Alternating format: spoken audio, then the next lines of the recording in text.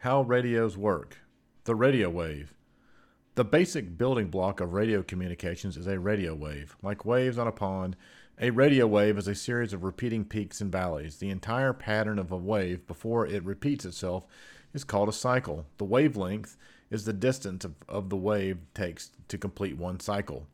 The number of cycles, or times that wave repeats per second, is called a frequency. Frequency is measured in the unit hertz.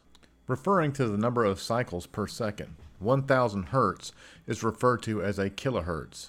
1 million hertz is a megahertz, and 1 billion hertz is a gigahertz. The range of the radio spectrum is considered to be 3 kilohertz up to 300 gigahertz. A radio wave is generated by a transmitter, then detected by a receiver. An antenna allows a radio transmitter to send energy into space and a receiver to pick up energy from space. Transmitters and receivers are typically designed to operate over a limited range of frequencies. Radio waves travel in waves, much like the waves on the ocean. They move or oscillate up and down in a uniform motion. Just imagine for a moment if you hold a piece of string in your hand with one hand in each end and you pulled it apart tightly. The string would move up and down rapidly. And this is very similar to how radio waves oscillate through the air. The amount of time it takes for a string or a radio wave to move from its top position to its bottom position and up again to its original position is called a cycle. The amount of distance that a radio wave moves in one cycle is called a wavelength. The number of cycles in 1 second is referred to the wave's frequency. Factors associated with the transmission of radio waves. One of the most important concepts for all ham radio operators is propagation. Propagation is the process of radio signals traveling through the air, bouncing from surface to surface as it travels to radio antennas.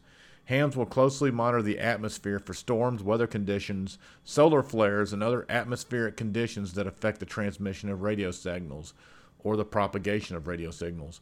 Through the air, weather can play a very important role in the effectiveness of a radio signal, and this is especially important concern for those ham radio operators who engage in professional emergency services.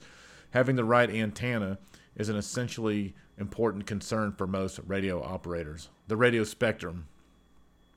The radio spectrum is a small section of the electromagnetic spectrum devoted to the radio transmission. When you turn your radio to a specific station, you are choosing a specific frequency that is contained within the radio spectrum. All of these different frequencies are grouped together into different types of frequencies, and these groupings are called bands. So, for example, there is an AM band, which contains signals from AM radio stations. Bands are a very important concept in ham radio. So we'll look at the four main segments or bands of frequencies. Shortwave or high frequency. Radio waves traveling in this band are intended for AM radio stations, ship-to-shore, and ship-to-ship communications. Several military frequencies. The Citizens Band and several different ham radio bands are contained within this band. Very high frequency. This band includes television channels 2 through 13, all FM radio stations, several ham radio stations, some military frequencies, and some other commercial radio frequencies. Ultra high frequency. This includes TV channels 14 and higher, 2 ham radio bands, cell phones, and some military frequencies. Microwaves. This band includes GPS signals, wireless telephones, Wi-Fi networking signals, several ham radio bands, and yes, your microwave oven. The transceiver. What EMS personnel would typically refer to as a radio would typically be called a transceiver, a piece of equipment that receives a radio signal and outputs the signal to a speaker, also commonly referred to as a radio, is a receiver.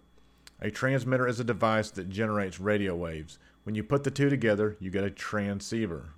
History of public safety radio. 1970. The use of telemetry applications by emergency medical services from hospital to field and vice versa are introduced. 1970s. Establishment of the enhanced 911 services, including 911 selective routing, automatic location information, and automatic number identification. 1980, cellular 1G network was developed and deployed. January 13th, 1982. The Air Florida Flight 90 crash used in Washington area mutual aid radio system and police mutual aid system networks. Washington area warning alert systems were used but insufficient. 1989, Project 25. Suite of digital standards for conventional and trunk public safety systems developed, promulgating a variety of requirements which enhance operations and interoperability. 1990s, cellular 2G network was developed and deployed.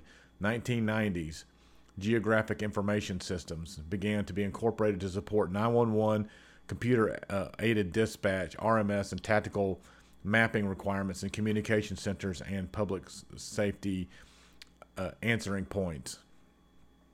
1996, Federal Communication Commission issued the Wireless Enhanced 911 rules to address new technologies that had to be created in order to provide enhanced 911 services to all wireless callers.